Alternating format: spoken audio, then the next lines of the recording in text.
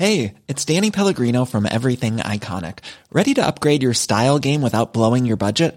Check out Quince. They've got all the good stuff, shirts and polos, activewear, and fine leather goods, all at 50 to 80% less than other high-end brands. And the best part? They're all about safe, ethical, and responsible manufacturing. Get that luxury vibe without the luxury price tag. Hit up quince.com/upgrade for free shipping and 365-day returns on your next order. That's quince.com/upgrade. Hiring for your small business? If you're not looking for professionals on LinkedIn, you're looking in the wrong place. That's like looking for your car keys in a fish tank. LinkedIn helps you hire professionals you can't find anywhere else, even those who aren't actively searching for a new job but might be open to the perfect role. In a given month, over 70% of LinkedIn users don't even visit other leading job sites. So start looking in the right place. With LinkedIn, you can hire professionals like a professional. Post your free job on linkedin.com/achieve today. Hey, Dave. Yeah, Randy. Since we founded Bombas, we've always said our socks, underwear, and T-shirts are super soft. Any new ideas? Maybe sublimely soft. Or disgustingly cozy. Wait, what? I got it. Bombas. Absurdly comfortable essentials for yourself and for those facing homelessness. Because one purchased equals one donated. Wow, did we just write an ad? Yes. Bombas. Big comfort for everyone. Go to bombas.com/ACAST and use code ACAST for 20% off your first purchase.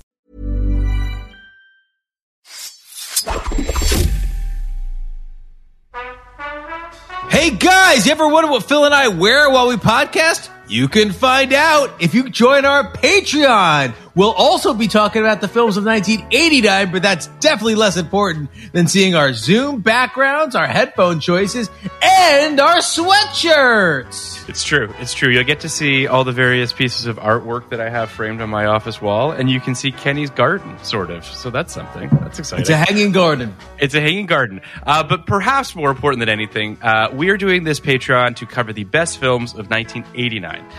Batman, When Harry Met Sally, Indiana Jones, The Last Crusade, Ghostbusters 2, with amazing guests like Tom Meissen, Liz Hanna, Joanna Robinson, Brian Cogman, Chuck Hayward. You can sign up at patreon.com/podcast like it's 1989. And for $5, you'll get access to all the audio of these fantastic episodes. For a few bucks more, you'll get video as well of our 99 and 89 episodes. And perhaps, most importantly, you'll be supporting us so we can just keep making podcast content for you guys.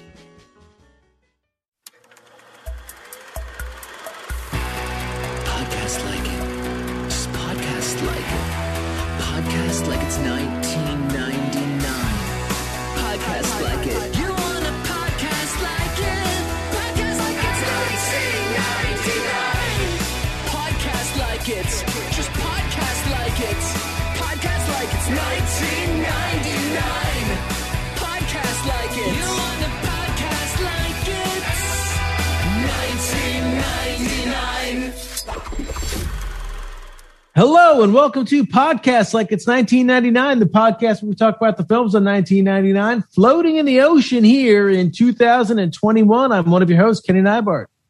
And I'm Phil Iskov. And with us today is the creator and showrunner of Hacks, writer of many other shows that you love. She won an Emmy, so that I would have mentioned it, but come on. Oh, you lied to me. Immediately lost your trust. Jen Statsky, how cool are we for getting her? Hi. Hi, Jen. Thank you for doing this. Oh my gosh, thanks for having me. I reached out to you. We were trying to set this up, and I gave you the whole list of movies and what have you. And we landed on Message in a Bottle, which we're very excited to talk about. The Nicholas Sparks adaptation. Before we get to Message in a Bottle, though, I do want to ask, where were you in 1999?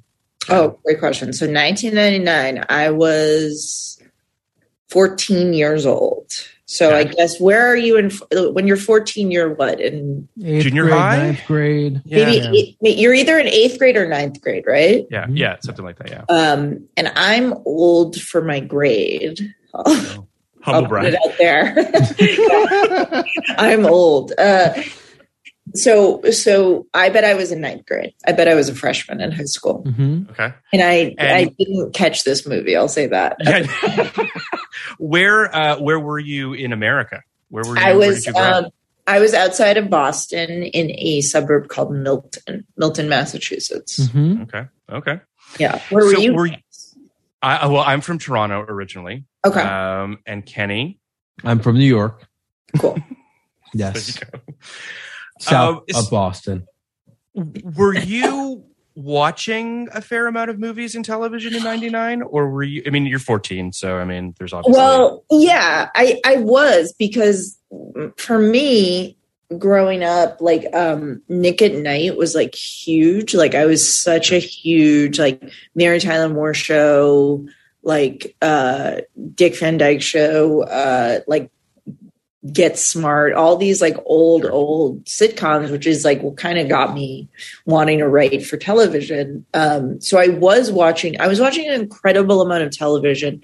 I was watching fewer movies, I think. I wasn't as much of a movie person. I still am not. I still, watch way more TV than movies. So yeah, not a huge movie person. I mean, I like went to the movies with my friends. That was like a very 14-year-old activity to get dropped off by your parents at the movies or whatever.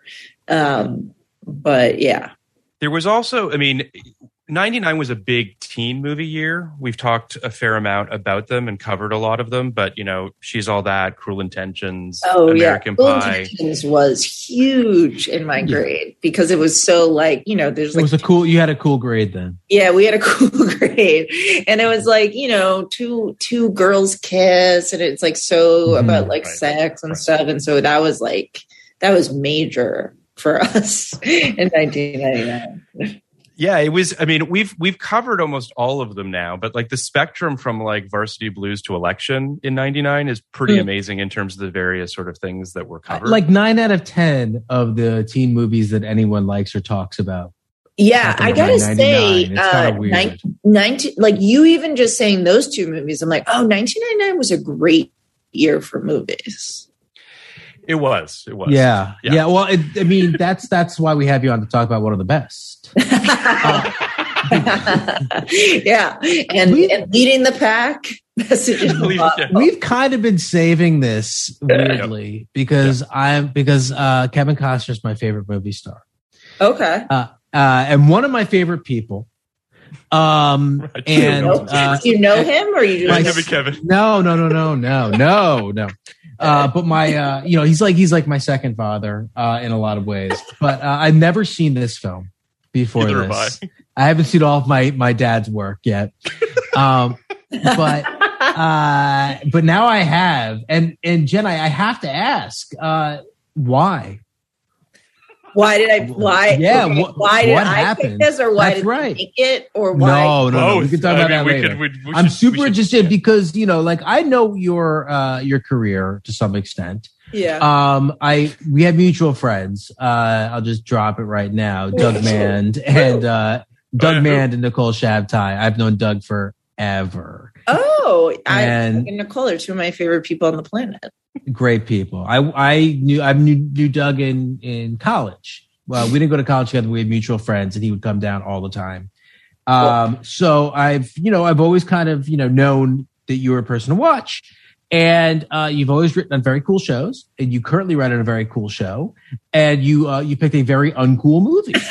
So, well, what's going on? What's going on with me? That's a great question. So, I have like a little bit of a psychological problem, which is that like I watch things I love for sure. I watch things I love, but I also love watching things that I think are bad, like so bad that they're like funny.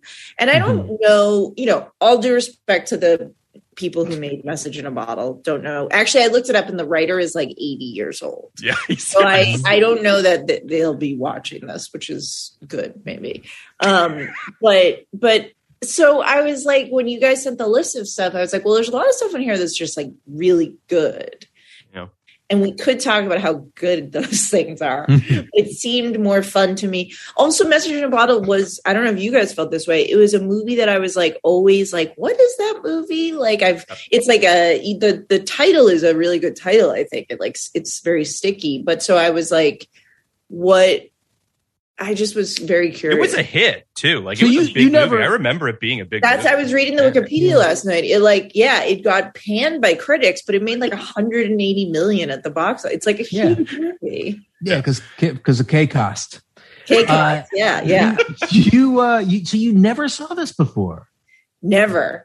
My first time was Interesting. yesterday, October 10th, 2021. Yeah, I watched it in anticipation of this podcast as well. And like, look, I didn't hate this movie by a long shot. I don't think this movie is bad at all. Yeah. Yeah, I thought that the 30% on Rotten Tomatoes was unfair. It's not Cruel. It's not bad. It's like, if anything, maybe just a little by the numbers. Mm-hmm. Yeah. Minus the ending, which is horrible, which I don't know. Oh, Very talk on about brand it. very on brand for Nicholas Sparks, though, who Correct. loves Yeah, right. leaving you with some Tragic ending. horrendous character. Yeah. Yeah. He thinks that's what love is.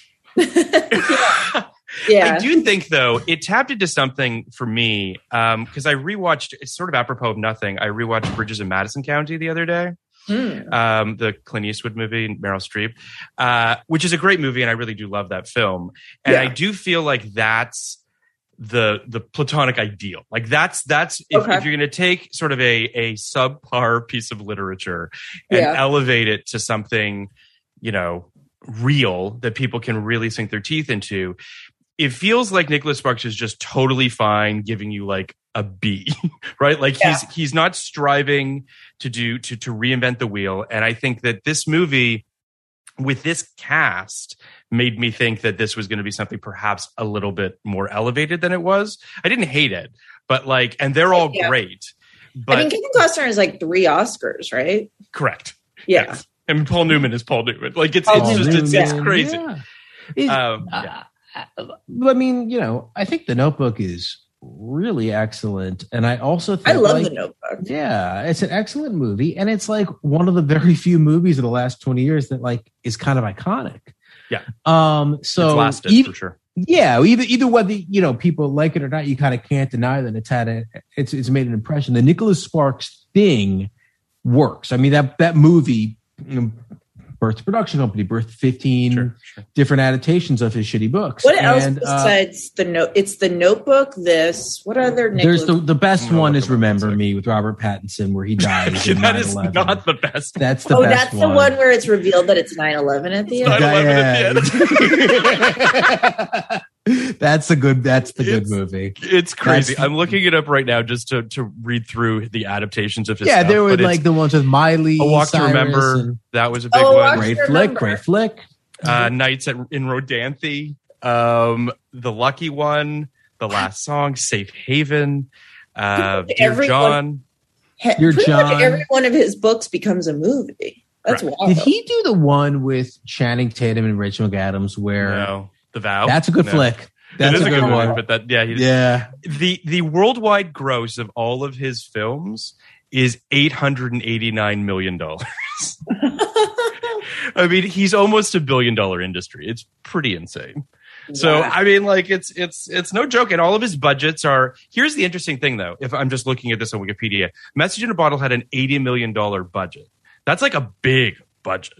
That seems really high based on what the. I mean, I guess you're above the lines pretty. Yeah, high, you're above right? the lines. Yeah. I guess the scene at the end, they had to move the water or whatever. I guess. I thought the CG in this movie actually looked the CG pretty janky. is really bad. When they're sitting on the porch and it's like the skyline, like the ocean in the back, I was like, when they're on their night sail and they're supposed to be apparently on a boat at night, and it just looks really, really bad. Really.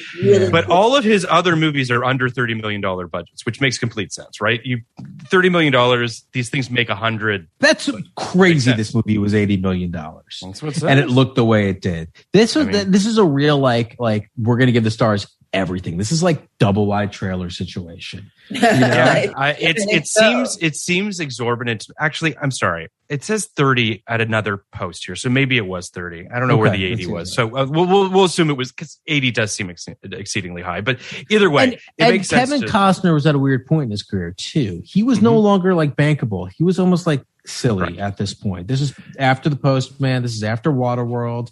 This is he was like he was a silly guy. He was like kind of a national joke. Yeah. But he also has 99 has a 1-2 punch from Costner, which is it has Message in a Bottle and For Love of the Game, which is the baseball movie, which we have not talked about just yet, where the whole thing is structured like 9 innings in his life, and we're jumping around in time through his romance with Kelly Preston. Sam Raimi directed it, of all people. Okay. He's also in Field of Dreams, right? That's sure is. So that's why he's Kenny's dad. That's why he's my dad. 2 baseball movies. Wow. 3 with Bull Durham. Durham. Oh, yeah. Yeah, He's that's the baseball guy. That's what he did in 99 with For Love of the Game. He went back to the well. He's like, remember how much you loved me. I was in the 2 baseball movies that made me your dad. And I didn't even see that movie. So I didn't see it until I was on a plane. That's really bad. You didn't see it. Yeah, if you didn't see it, Tell me about it. Well, that was our bad. That was kind of the tough moment in our relationship. That was my rebellious phase. It's fair. And then I came back when he was in Mr. Brooks with Dan Cook. So sure. Replaced and obviously Kenny's a big fan of Yellowstone, obviously. I've seen every episode. Yes, never miss an ep. I hear it's very good. I gotta watch. People love it. There's a whole universe. They're building spin-offs, and anyway, it's crazy. Let me give a brief synopsis of Message in a Bottle for our listeners who might not have seen this film. During a morning jog on the beach, journalist Teresa Osborne, played by Robin Wright, discovers a bottle protruding from the sand. Inside it, she finds a heartbreaking anonymous love letter. After her paper publishes the letter, Osborne tracks down the letter's reclusive author, world-weary widower Garrett Blake, played by Kevin Costner in The Carolinas. But as Osborne finds herself falling hopelessly in love with Blake, she becomes racked with guilt over the real impetus that is, of her visit. Message in a Bottle opened on February 12th, so it's a big Valentine's Day movie, which is another thing too, right? Really smart. Really smart. It opened first place against Payback, She's All That, Blast from the Past, and My Favorite Martian. Just a real murderer's row of films there. Goes on to make, as you mentioned, $120 million on a $30 million budget, 32% on Rotten Tomatoes from critics, 66% from audiences. I'm going to read a very brief clip of Roger Ebert's 2-star review where he said, Message in a Bottle is a tearjerker that strolls from crisis to crisis. It's curiously muted as if it fears that passion would tear its delicate fabric. Even the fights are more in sorrow than in anger. And when there's a fist fight, it doesn't feel like a real fist fight. It feels more like someone thought the movie needed a fist fight around then. The film is about a man and a woman who believe in great love. The man believes it's behind him. The woman hopes it's ahead of her. One of their ideals in life is to be somebody's true north. Right away, we know they're in trouble. You don't just find true love. You team up with somebody and build it from the ground up. A Message in a Bottle believes in the kind of love where the romantic music comes first, trembling and sweeping under every scene, and the dialogue is treated like lyrics. I mean, I can't totally disagree with Ebert's perspective on the film. I mean, he's not wrong, but I also think he's not maybe giving enough credence to the stuff that works. Like, I do think that the cast is really solid, and I think Robin Wright, I thought, was so good. We agree. Amazing. It made me be like, we need more Robin Wright now in 2021. Totally. Kenny and I were texting about this because as I was watching it, I was like, she really could have been Reese Witherspoon or as Kenny said, Julia Roberts. Like, she really has. She's so charming and so winning in this. Her smiles, you're just like, I wish she smiled more in movies. Yeah, and she like. Maybe this is what hurt her becoming one of those things. Not that those women don't seem intelligent, but she reads so smart. I mean, I know in this she's playing a journalist, but like she's got a very high status vibe. Totally. Part of me is like, is that what hurt her? Well, it is in a sense, because that's the reason she gets cast as the first lady in that ridiculous television show. And then she gets stuck in this, as I said to Phil, she gets stuck in the Spacey Zone where like all of a sudden she's like playing this like very arch character. Yeah. And very cold too. Like, very cold. And like, look, she was the best part of that show. But I think people forgot everything else she was able to do. And now she's playing Wonder Woman's, like, ass-kicking mom friend. Yeah. And that's kind of where she lands now. But, like, she's, like, so good in a movie like this. And she has these incredibly iconic roles in her past. It's crazy. It almost feels like people don't even talk about them. Yeah. Jenny Gump and Buttercup. Yeah, it's really watching this, it kind of all flooded back to me a little bit, how good she was, in those earlier films. It's not that she's not good in everything she does. I think that Princess Bride was her first film, which is crazy. What was her first film? Princess Bride was her first film. Wow. And she's great in it. I mean, I do think that I imagine Sean Penn has something to do with all of this as well in some way or another. Yeah. I was going to say that shitty thing, and like she got attached to him and then he kind of took over, and there's so much stuff with him. There's a lot of drama there that I imagine has something to do with it. Well, I do think that also there is this weird thing where Sean Penn, whether or not he's toxic, which he is, but that's not what I'm talking about now. In the late 90s, early 2000s, he became a big brand unto himself. And she kind of became part of that brand, which, which was like kind of, like thoughtful thug, thoughtful menace. And she was almost that's a perfect way to describe the Sean Penn genre. And she kind of got pulled into this thing by virtue of being his wife. And I think that kind of hurt her thing as well, which is a horrible thing. And it's kind of a bad situation for everybody because, I mostly think we're the victims because we were robbed of more wonderful Robin White performances. Yeah. Well, it makes me think about the last name thing. Like whenever an actress takes the last name and tacks it on to her name, it always sort of feels like you don't why, you know what I mean? Like you have, it's just interesting. Like Nicole Kidman never became Nicole Cruz, even though I guess everybody knew that she was Nicole Kidman.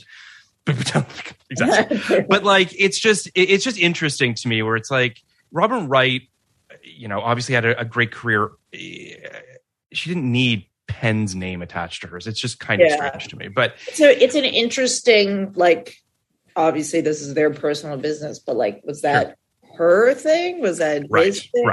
Right. He also seems like possessive. Yeah. I mean, I believe he's on a documented domestic abuser based on what Madonna said. So God. I'm like, did he force that? I don't know, man. It's all very strange. The takeaway is that Robin Wright is very good. She's amazing. She's really interesting. I'm curious, Jen, about your thoughts on this. It's kind of a trope of the woman that needs to fix the man. Yeah, because it does feel like that's kind of in the DNA of this movie. It's very in that zone, which is like a very annoying trope. A very annoying, like you don't really know. Like I guess that she has a divorce that didn't. Like she divorced, she has this son, but you don't know a ton about her. No. And you're not supposed to. It's all about fixing Kevin Costner. I did, side note, I laughed out loud because my favorite piece of dialogue in the film is at the very beginning in the airport when she's handing her son. For those of people who haven't seen the movie, she's divorced. She has a son with her ex-husband, and she is handing the son off to him in the airport, to him and his new wife and new children. And he goes, "Okay, son, say bye to mom." calling someone's son. I believe no one has ever in the history of the world. Like I don't have kids, but my parents were never like daughter. Like it's just so funny when those little things get past everybody. I'm like, what? That's the worst exposition. We know he's her son. It read so strong of like a studio note of like people are confused. Just have him call him son. What are they gonna think? Yeah. The one that always kills me of those is that when you have a brother and sister in a show, the first time they meet each other, they insist upon having the brother call the sister sis. Yeah. Like, what universe do people do that? Yes. Yeah. Yeah. It's, I think know. God forbid we should think that they are like attracted to each other. So, all right, sis. Yeah, it is that. But like, it does feel to your point, Jen, that Teresa is who, honestly, we don't meet Kevin Costner until pretty deep into this movie, surprisingly deep into this film. If you ask me, like it's a good 20 minutes or so before I we was meet surprised him. by that too. I was like, oh, we're really with Robin Wright for a long time, right? But we're with her in the same way that it almost had a "You've Got Mail" kind of component to me a little bit. It's very You've Got Mail, right? Like it has a little bit of that mixed in there of her just being sort of falling in love with. It's got a Sleepless in Seattle thing too, right? Falling in love with someone through correspondence and projecting all of correspondence to another person, which is another level. But at least in other, I guess Sleepless in Seattle is about another person, but You've Got Mail at least is like direct correspondence. It's pretty. Totally. You gotta really want to fall in love to be like this other dead chick, and It's like the first parasocial relationship. Parasocial relationship. It's put in a time capsule because it's quite important. Yeah, we throw that thing in the ocean. Put it in the ocean. I do feel like there are two things that jump out at me. The first is a message in a bottle is a very antiquated way. I understand that it's more metaphorical even for 1999. Yeah. But also one of the things that's my favorite thing about the movie, by the way. I don't hate it, but it's also it feels better in a book than it does in a movie. Is kind of my thing. Yeah, like it doesn't just buy in. Like that's it. And I know you are. To me, it's just like this. We're going on some ridiculous beach read of a movie. Oh, 100%, where a message in a bottle is the inciting incident. I find that so lovely and charming. But that's just. But also that the titular message in a bottle is with the title. Like you're actually seeing a message in a bottle. Yeah, it is very funny. Yeah. Also, in a 2021 lens, you know that the ocean is full of garbage, and that bottle is far too well preserved to wash up. It's true. It's a beautiful bottle. It's a gorgeous bottle. Yeah. It doesn't seem like it's made a trip from what is it? It goes North Carolina. North Carolina to the Cape. I think so. Yeah. Quite the journey. I think my biggest beef with this film, and this is a trope, and I understand as a writer that sometimes you don't have a choice, but I hate when a main conflict is about a lack of communication, like when someone can just say something. That's exactly what I was going to bring up. The false pretense of, well, I guess it's a lack of, it's. Are we talking about the same thing? The thing I cannot stand is when a character, you're like, just tell him. Yeah. And she comes this close to telling him, and then she backs off, and you're just like, ugh. Now I got to watch him get upset at you over something that you could have told him 45 minutes ago. It's annoying. It's really, it's like false conflict. And this usually happens with a man doing it to a woman. So I guess it's good that's a woman doing it to a man, especially once they like have sex under false pretenses. You're like, this is getting really dicey. To a Sarah McLachlan song, nonetheless. Too. Yeah, oh my God. That needle drop was so loud and so amazingly on the nose.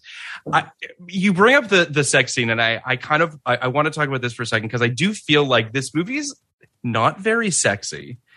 It's surprisingly flat when it comes to like romantic sparks. PG. Right? Yeah.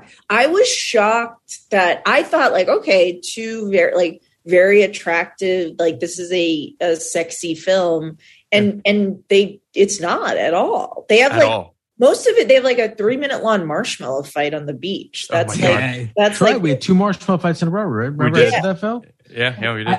I'm going to say something kind of controversial. These people who are only, I think, in their like 40s, were 33. She's 33 in real life or in the movie? In real life, either way, 33 when she shot it. There you go. She's 33. This was considered a middle-aged love story.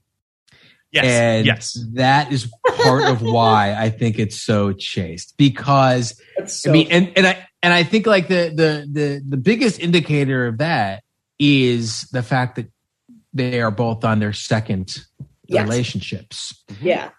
So this is considered a middle-aged love story for middle-aged people. And God forbid we should ever see these hideous old people have sex with each other. So I think that's why it was like that. Why it's more marshmallow fights and, close sitting than it is like yes, close sitting. They sleep together, not having sex. They sleep together literally twice. Yeah. It's my whole thing too. Is it feels like they're kind of trying to have their cake and eat it too, which is this is a widower. This is a man whose central conflict is that he can't seem to get over the grief of his dead wife. Yeah. So I think they're trying to slow play the sex component to show reverence to the dead wife. Oh, that's probably true. Yeah. But then when he comes to visit her in Chicago, he's so randy that he like literally just wants to like have sex with her the second that he sees her. Yeah, he got so horny. Chicago became so horny. It's like, what happened? You went to the big city and now you just want to get drunk? He's like on a what's it called? A rum spray? Yeah.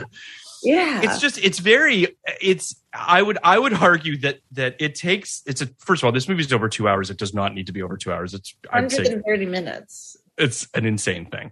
And it takes an hour for them to have sex, basically. It did not need to be played out like this. That's pretty normal for me. Maybe if I'm like really gonna read it as an artistic decision, it's like North Carolina is so his ex-wife, his dead wife that ex-wife is like that when he's there, it's about her, and then he removes himself from that place, and he's able to like be free of that or whatever. Sure. That's probably what they're trying to do. That sounds right. That sounds right. You probably also realized it was Robin Wright, and like, what am I doing? Yeah, come on, pal. Pull yourself together, pal. She's pretty funny in this movie too. I have to say, like, I actually think it made me. I looked through her filmography. She really only has like one other comedy, and it's other than Princess Bride, but like it's Toys, and I love Toys. I know that movie's batshit, but like she's actually. I don't even remember her. She's the Toys. Love interest. She's his girlfriend in that movie, Robin Williams' girlfriend. I remember seeing that movie when I was a kid, Toys, and being like really creeped out. I don't think I could ever watch it again. Yeah, no, you should be. You should. That's the correct. It is. Yeah. I think it's insane. I sort of love how insane it is. Like Tori Amos did the music. It all just doesn't make any sense. Cool. It's she's great, but it's just like anyway. But Robin Wright is funny in that movie. Anyway, I think I saw it as a kid too, and like it was one of those things where it sat wrong with me. It hit me very wrong. And totally, it's like an unsettling feeling. Because it's a movie about toys, not for kids, is the big thing, right? Like, so you watch, and you're like, oh, it's a movie about toys. Like, I'm sure I love this as a kid, and then you watch, and you're just like, this isn't fun. I don't like anything about this. Yeah, I think that's kind of what I was going to say, which is I think if you accept that this movie is not for kids. Maybe there's some transgressive fun to be had, but I also watched this about 5 years ago and found it just equally stomach churning. But I'm a kid at heart. Yeah, I love that. It also sounds like we're saying Message in a Bottle is not for kids. Yeah, no, we're talking about toys here. But to get back to Message in a Bottle, it's not for kids either. No, Ileana Douglas, always great. Always great. I love her. Always great. Yeah. Wish she was in it more. Wish she wasn't necessarily saddled with the oversexed, snarky role. Yeah. That was such a 90s character. Oh, yeah. Such a 90s trope. Oh, my God. Oh, yeah. In every one of these, romantic comedic dramas, which I think that these Sleepless in Seattle's kind of fall into, there was always the oversexed best female friend. Yep. It's really every time weird. That must have been a bummer to be rooting for those all the time. I thought Paul Newman was excellent in every scene, even though it's like a little bit of a trope, the like gruff whatever dad. Dodge. Yeah, Dodge. What a name. I did notice, and Kenny, I'm curious your take on this. I did notice that like Kevin Costner got a couple of like he got a Razzie for worst actor in this movie and another like derogatory award. And I thought he was fine, but there are some interesting choices. Thank you for asking. I noticed. He was delicate. It's your dad. I think it was a Razzie nomination. Okay, he didn't win. Look, he was up against the juggernaut that was Wild Wild West. So it's very hard to go up against that. But I think the other movie award show you were alluding to is the Stinker Awards. The Stinker Award. That's what it is. I think he did. Yeah. I think he did pretty well at the Golden Stinkers. Yeah. But my feeling on this is I thought Costner was excellent. I think he has. And I recently did a draft on Screen Drafts of baseball movies. So I watched Field of Dreams and Bull Durham recently, which are two. I've recently watched Field of Dreams as well. It's the best. It's my favorite movie, but okay. I'm not. I will not get emotional about it. It is not something that I can even discuss rationally. But we've done an episode on Field of Dreams for our Patreon, so it's okay. So two very different performances. I think Costner does not have the most range. I think everyone kind of knows that. He is a walking ball of charm, in my opinion, and he has the almost uncanny ability to deliver exposition and throwaway lines that doesn't. That's true. Bother. That doesn't rankle you. Right. That is a true thing. He's really good at that. He does that throughout the movie where it's a very confident thing that not a lot of actors are willing to do, but to swallow these lines that are important and just trust, like anybody should, that the audience is listening. Yeah. So I think that, I think he's great. I think, no wrong. Yeah. Well, I don't like everything he's ever done. I know. But I haven't seen some of his worst work too.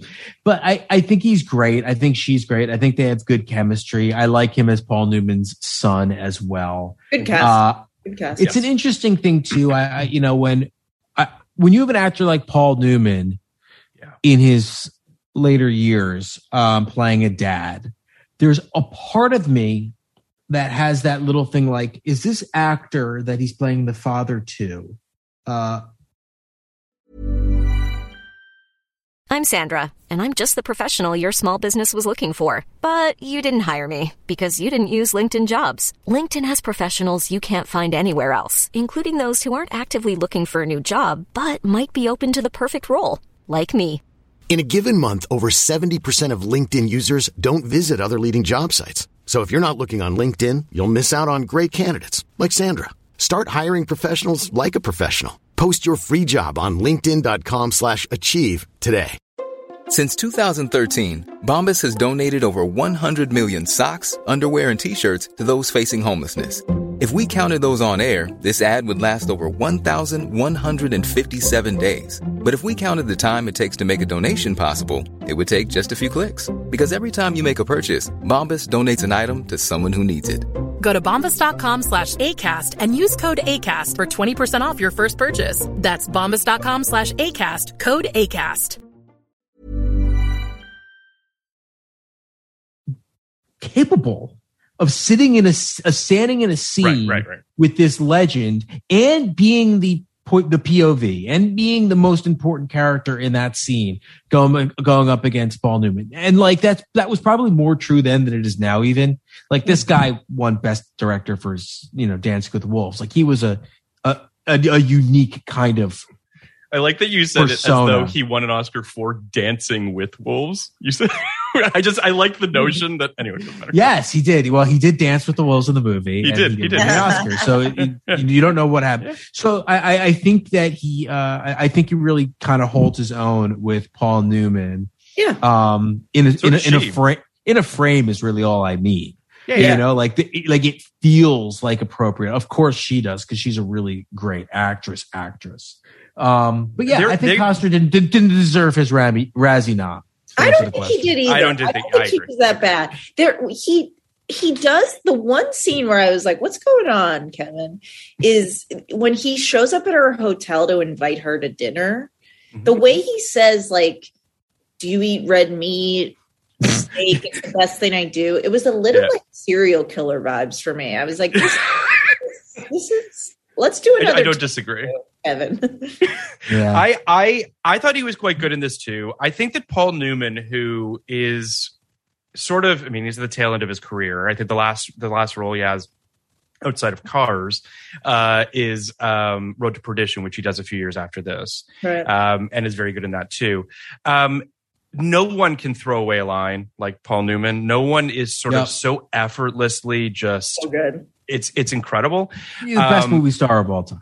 He really, really is. And you know, obviously, you know, this movie probably isn't up to Paul Newman's standards for all intents and purposes, but like, it does feel like, you know, he sinks his teeth into it. He could play this role in his sleep of like an old codger. Like it's not as though he, you know, is, but he's very, very good in it. And I felt like, the scenes with him and Kevin Costner in particular, they really did feel on the level, to your point, Kenny. Like, it didn't, like, Kevin Costner clearly was upping his game in order to be in these scenes, but like, he's just, I don't know, he brought out the best in everybody in the scenes. Yeah. I also felt like I really believed them as father and son. Like, it was I did too. casting, and it just like, their scenes were excellent.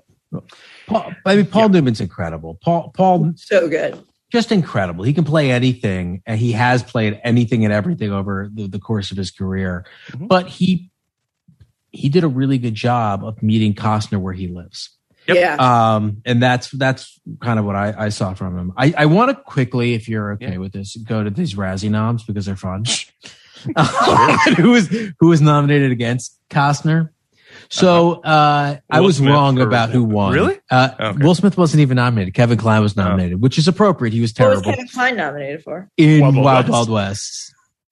And then two guys who delivered excellent performances. This is just horrific, which is Adam Sandler, who won for Big Daddy. He won the Razzie for that? Yeah, he won. Yep. Anyway. And also nominated was Schwarzenegger for End of Days. Fucking killed it in that film.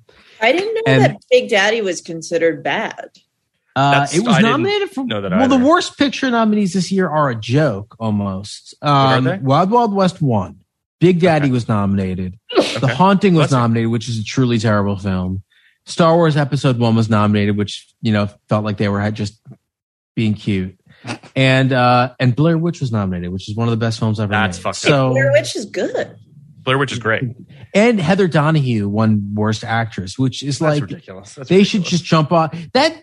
I hate the Razzies to begin with. I think the Razzies are the world's worst, but to give Worst Actress to a non-professional in a $30,000 film, it's so rude. Completely defeats them. Yeah. It's so rude. Yeah. You're supposed to be punching up.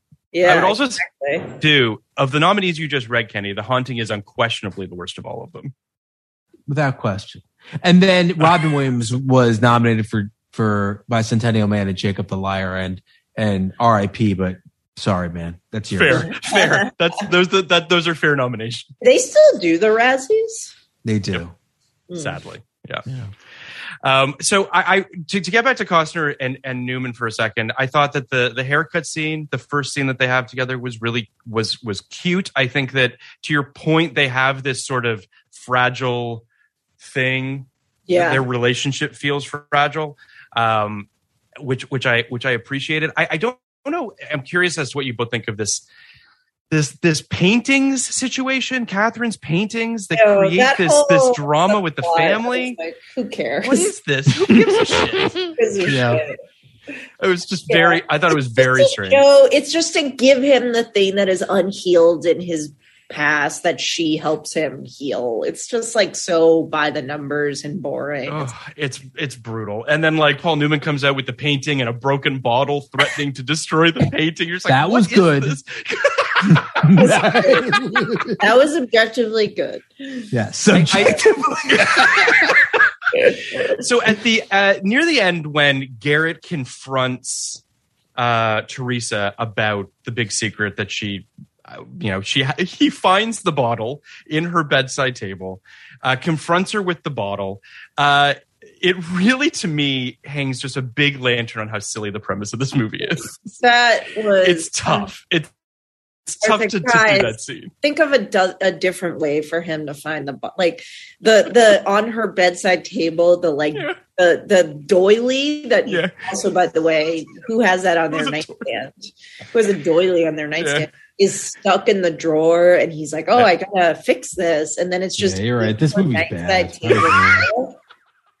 Give me a break, guys. It's really clunky, and then it leads to a fight in the rain, of course, because just a torrential downpour of rain. Yeah, you guys are expecting too much. It's I think ultimately this to me is just like, I liked this movie, but this part of the film, when like it's all kind of coming to a head and it gets really dramatic and it just leans into so many sort of like clunky, tropey things, him finding it, him confronting her, then them yelling in the rain. It's like, it all happens in like a 5 to 7 minute chunk that you're just like, this is a lot.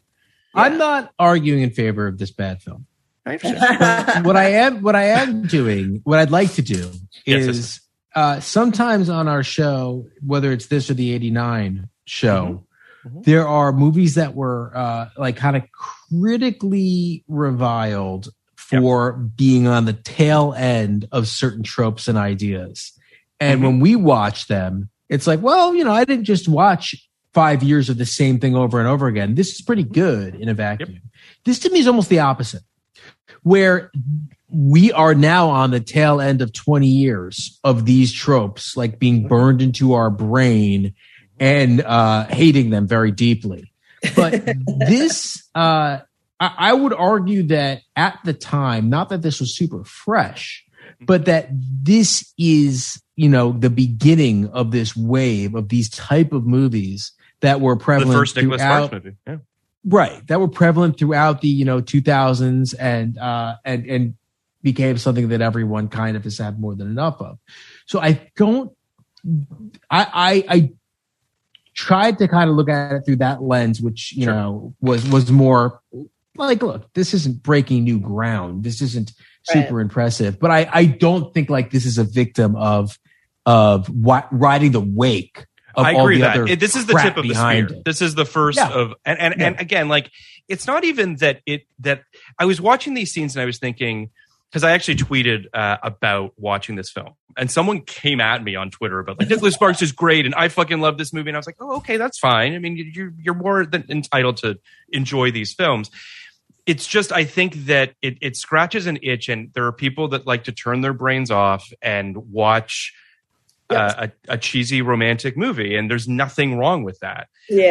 But I have a hard time doing that sometimes, and I think this film, in that particular portion of it, had that issue for me. I would also say too, I don't know why you invite your potential new girlfriend to the christening of a boat that you've named after your dead wife and giving a speech about how much you love your dead wife. It feels a weird choice. It's a bad look, and you shouldn't be surprised if she's not into it.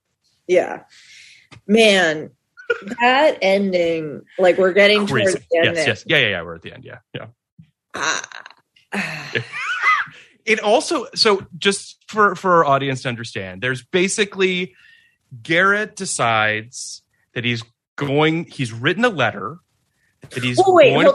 Can we one thing that happens before that drove me insane is she comes to this boat thing. Like you just said, it's all about Catherine, his dead wife. She realizes, he is not ready for this relationship. Yeah. But then he does go to her at the house and say, like, no, stay. Like, he makes a very he's like, stay, blah, blah, blah. And she's like, no, you'll come to me when you're ready. And I'm watching it and I'm like, but he's coming to you now. Yeah. Just talk. Dude, what are you doing? And then at the end killed me. Well, because you're absolutely right that it's treading in this weird kind of muddy waters, because what it wants is the big tragic ending, and it's kind of twisting itself into pretzels in order to get there. Yeah. But they have this sort of so first of all, he invites her to the christening. She goes to the boat thing. Why he invited her to do what he did is whatever. They have this conversation. He says, I don't want to let you go. And she then says, then don't. He has a big sort of fight with his dad, where his dad's that should have been the end of the movie, right? It should have been the end of the movie. Yeah, exactly. Then he has a big sort of his dad basically says, you need to grow up. You need to man up, like move on with your life. You can't just be, grief-stricken your whole life. He writes a letter, decides he's going to get on his boat. He's going to, I don't know why he gets on his boat. I don't know where he's going. He can't sail. He's going to like some point where, and he said, I'm going to say goodbye to Catherine. With the message in a bottle. The guy's got a bit and he's sticking with it. That's this basically guy has, he's like, this has worked well for me. Keep doing it. I think he has a misunderstanding of the afterlife. I agree. Yes. Yeah. Maybe a flat earther, though. You might be. Yeah. So he gets in his boat, and there's a storm, and he sees another boat with a family. It's a husband. I think it's a son or a daughter. I can't remember. And his wife, and he tries to save all of them. He saves the father and the kid, but he goes back to try to save the wife, and they both drown. And it doesn't look great. As we mentioned, the special effects are pretty shitty. It's such a, they're in a wave pool. It's crazy, right? And it's like The Perfect Storm comes out literally the next year, which shows you can do this well if you try. Yeah. But so then we don't see him die. We just see him go underwater and try to save this woman. And then Paul Newman calls Robin Wright at work, breaks the news to her at work. They're doing the best they can with this melodrama, but I felt for Paul Newman and Robin Wright post Garrett's death. It was definitely, they were really. But to your point, they don't show that. And then when he calls, he's like, Garrett went down. He doesn't explicitly say he's dead. So the whole time I'm going like, okay, he's not really dead. He's going to be like in the hospital or whatever. Yeah.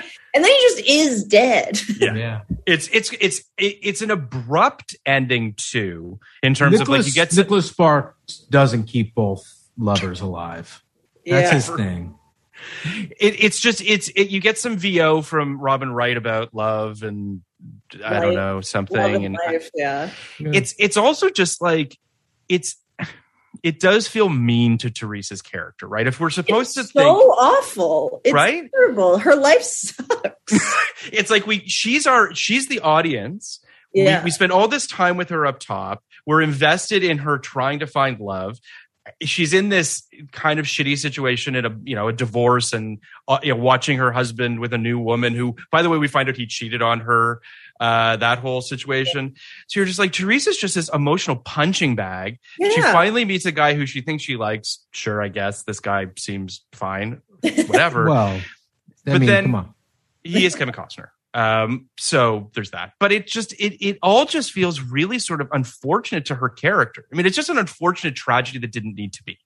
Yes, I don't know what the point of this movie is. Like, what is what are you saying? I guess you're saying seize the moment when it's in front of you because he should have just not let her leave when she comes. But it's very. I don't know what the theme of this movie is. It obviously has a point of view problem because she is ostensibly the protagonist, but he is the one the movie's more concerned with. He's the one with an arc. She has no arc. And that's a problem. That's a problem when you have with a character that has an arc is A, not your protagonist, and B, dies.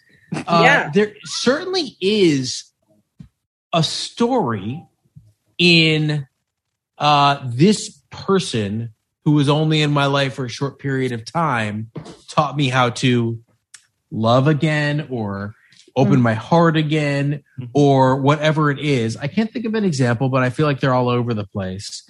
And that's not what happened here. And part of it is because of what you guys are hitting on, midway through this podcast, which is the central kind of conflict of this movie is her withholding the information. So what does she learn? Well, maybe she learned not to be disingenuous in her job as a reporter. It's a generous interpretation. I'm not even trying to be. I'm trying to be. I'm trying to be condescending pragmatic towards the movie. I'm trying to be patronizing towards this film that actually got made. But it does. Yeah. Sorry. Go ahead, Jen. No, I was like, maybe that's it. Maybe it's like we're supposed to feel good that she finally is like writing for the paper, but that also never seemed like a goal of her. It's not like they could have given her the tiniest arc, which is like, I want to write, but I'm scared to, so I'm in research, but then I'm going to finally do it.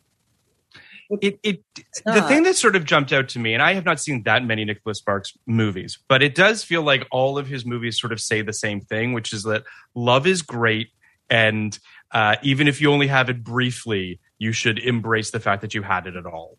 And I don't necessarily, I don't subscribe to that notion, but I do think. I think that there's something very oddly condescending about it. You know what I mean? That there is something very sort of patronizing. Now, again, I don't think he intends for it to feel that way, but like watching this film, there were times where it was like, if I was a person that loved these type of movies, would I feel catered to, or would I feel as though this movie was mocking me? Well, why did let's just break this out a little bit. Why do you think people love these movies? Well, what do you think it is about these films that people are lonely and they want to believe in love? Well, I don't know. I mean, it's got to be. Let's be. I'm a little more generous than that. I don't mean to be shitty about it, but I just think that there is, right? Like, I think that these type of films do tend to speak to people that want to believe in a love that transcends some sort of, even Ebert says it in his review, right? There's an idea, there's a people wanting big, cheesy, romantic things in their, Taylor Swift, who I love, but I love big, cheesy, romantic things. So do I. Yeah. This is always his shit's always punctuated with tragedy.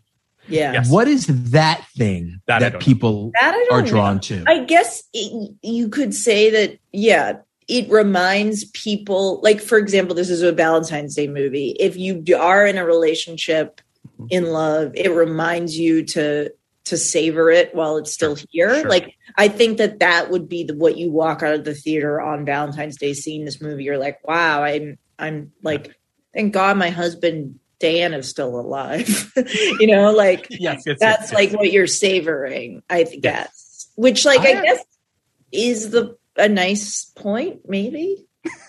I'll throw out we're all such romantics on here. I'll throw out a dark interpretation, which I think is kind of playing out what you guys are working with here. He just gives you the good part and calls it a day, because every movie that's about romance, not every movie, but most movies are about the courtship, right? Yeah, it's just, yeah. And then they get together, and then the movie ends, and then they inevitably wind up in the situation where no one makes movies about happy married couples. You make movies about married couples that are having problems and hopefully work through them. That's true. Because marriage is hard. He just says, "Fuck it. This is the good part. This is the romantic part." And let's be left with that memory forever, as opposed to the part after you get married and then you have kids. And I'm not going to go too much more into it because I'm a married person and my wife occasionally listens. Yeah, as a single person on here, I'm just going to assume that you guys know what you're talking about. Yeah, that's a very good observation. That is probably it, right? It's like it's like put this in like a fantasy genre where it's like relationships never get hard. Mm-hmm. They get hard with this tragedy, but even that, the tragedy allows the relationship to be preserved in this idyllic, perfect, no conflict, just falling in love, infatuated with the person. I mean, they do have a fight. They have one fight, which is about her dishonesty. But other than that, it's like, it's all perfect until it's gone. Totally. Mm-hmm. It does feel like it's kind of preserved in amber in this beautiful kind of thing, which is, I imagine, very intentional. And also, I mean, super nasty if you really think about it. It's super cynical. It's a really horrible fucking way of looking at life and love and everything. But that is, I do think that is the fantasy he's selling, Jen. I think you're agree. I think I agree with what you're saying. So as we wrap this up, Jen, at the end of every episode, we do a rating of these films from 0 to 99, 0 being the lowest of us and 99 being the highest. We do it twice. We do it once before the podcast, like what you thought going into the podcast, and then what you thought after the podcast, if the podcast changed your opinion. I came into this podcast, I gave it a 60. Which I think is probably maybe a little too generous. I after this podcast, I think I'm closer to like 55. Like I don't want to say that this film that you shouldn't watch this movie. I think that the three leads make this movie absolutely watchable, and I think that that I expected this movie to be a lot worse than it was, and it turned out to be above average, decent romance. I guess the ending I had a pretty significant issue with, but ultimately didn't hate this. I'd probably give it a 55. What would you say, Jen? I think coming in, I thought it would be like a 40. I think. Sure. I had lower expectation. After watching, I'm going to give it a 49. Sure. Okay. It still doesn't get in, like, to me, your rating system, and you have obviously more experience with it, but to me, once you get into the 50s, I'm starting to get into, this is like, there's really good things about this movie. Like things I can point to and be like, that is like, I hadn't seen that before. That's interesting. Right. This is still like nothing. And again, like you're saying, we have years and years of seeing this genre now, but there was nothing that I was like, oh, that's a really like new, interesting idea. I didn't see that at all. And you feel that? Yeah. So part of me is like, but like you said, credit to the cast, extremely watchable. Like, I think the cast actually really helps this movie to 100%. Be what it is versus it could be really, really bad. So I think 49, not quite the 50 zone of like getting to quality. Yeah, 49. Okay. It's interesting because we saw a very similar horrible movie called The Love Letter. Mm-hmm. That was. Do you know The Love Letter, Jen? No. It was Kate Capshaw. And who were the men in it? Oh, it was Everett Scott, Tom Everett Scott. Ellen DeGeneres is in it. Yes, Ellen DeGeneres is the oversexed best friend. And I celebrate her entire catalog. Yeah. And it was a very bad movie. Okay. And it was it almost suffered a little bit from having greater ambition than this movie. It does, which I think it does, and I think it misses the mark wildly. But you can tell what it's going for. Mm-hmm. Whereas this movie has almost no ambition. There's ambition. There's no ambition thematically. There's no ambition on the page structurally. There's no ambition with your characters or the relationships. There is a modicum of ambition when it comes to the directing of the film, but the fact that it has no ambition makes it worse and better at the same time. I gave it a 68 before the podcast. Okay. After the podcast, I'm going down quite a bit. I'm going to go down to a 58. Okay. The 50s are generally for me the harmless zone. Yeah. Where there's nothing going on here that makes me want to tell you to watch this movie, but I don't want to put it below 50 and basically say you are a bad movie. 49, I think, is very brave. By the way, I think that's it's a solid score. We rarely, if ever, have guests who go in that 49 area. I do it a lot. I do it a lot because I really like making that point. I think you're exactly right that the 50s are a good. It's harmless. It doesn't. This movie doesn't make me mad, but I drop it 1 point below that because it does make me mad that the female character doesn't get any arc of her own and is just there to service the main story. Correct. So that's why I'm like, oh, you dropped into the 40s, which is completely fair. And I honestly thought about going even lower And when you said 49, I almost stole it from you. But I did in the moment, I did enjoy the movie. And I think it's very clear that I was a little too generous before. But yes. Yeah.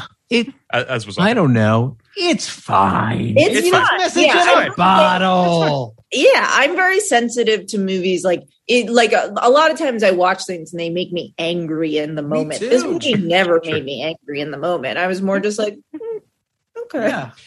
Yeah. So next week we're covering. I don't know if you've seen the film, Jen. Ride with the Devil. Do you know this film? Yeah. The Ang Lee movie. Ang Lee made a Civil War Western with Tobey Maguire, Jewel, and Skeet Ulrich.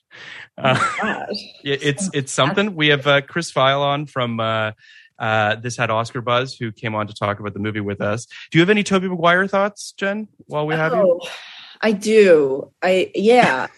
Because feel free to keep them to yourself. This is a very popular podcast. I do. And click. Yeah, I may want him to attach to something in the future. Right. I should be careful. My really only thought was seeing the Sorkin movie about the poker. Molly's Game, yeah. Molly's Game. And reading that Mr. X is him, and that he very was kind of very. There was some story of him bringing a machine, like a card shuffling machine or whatever, but also sounds right.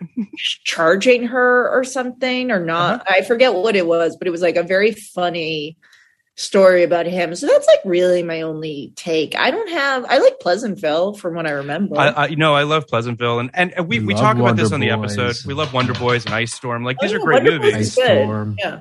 But I will say this, though. We talked about this on the episode a little bit, too. But the Molly's Game thing that you bring up triggers the, oh, right, he's in the Pussy Posse vibe. Yeah. Right? Yeah. That it's you're right. You can never really shed your Pussy Posse credentials. It's just what it is. Yeah. No, he seems happily married. His wife has a great jewelry business. She's very... No. Kenny's shaking his head saying she's not happy. His wife is a very successful jewelry designer. They're not together anymore. Oh, they got divorced? Yeah, she is a very successful jewelry designer. That's true. They're not together anymore. Yeah. Or is this inside gossip? No. This is public. Oh, wow. Amazing if Kenny's giving us an exclusive. Straight up, it's not impossible. You never know. But let me see. He's having an affair with Tobey Maguire. With Jen Maguire. With Jen Meyer. Let's see. They got divorced last year.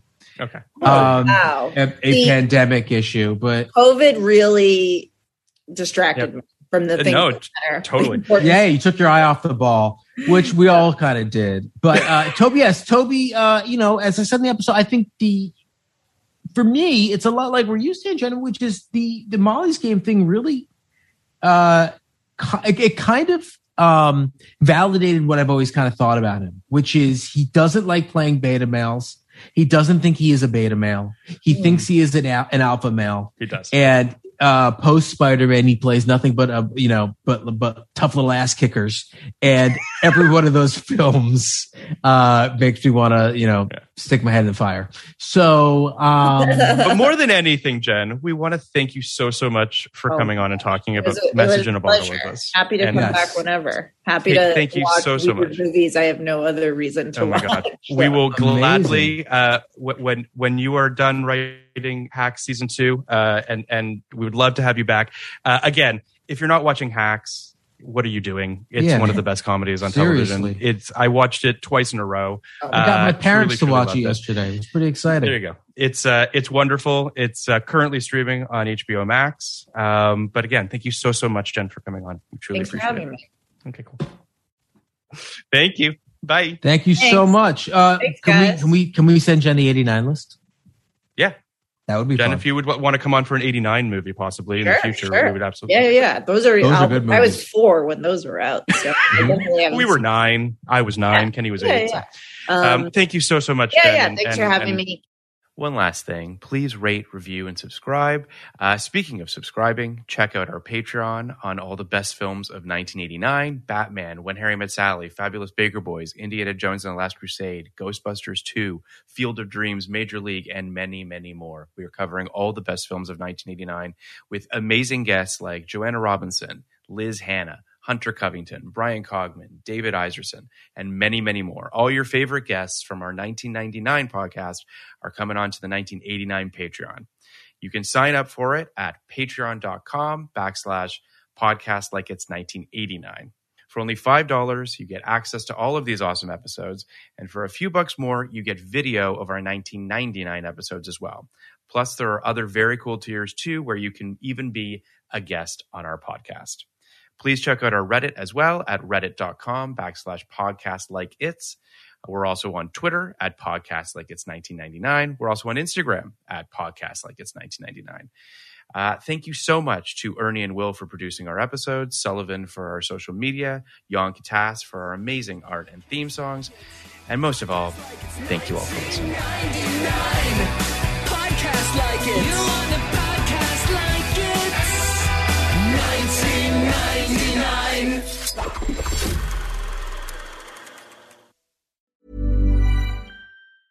Hey, it's Danny Pellegrino from Everything Iconic.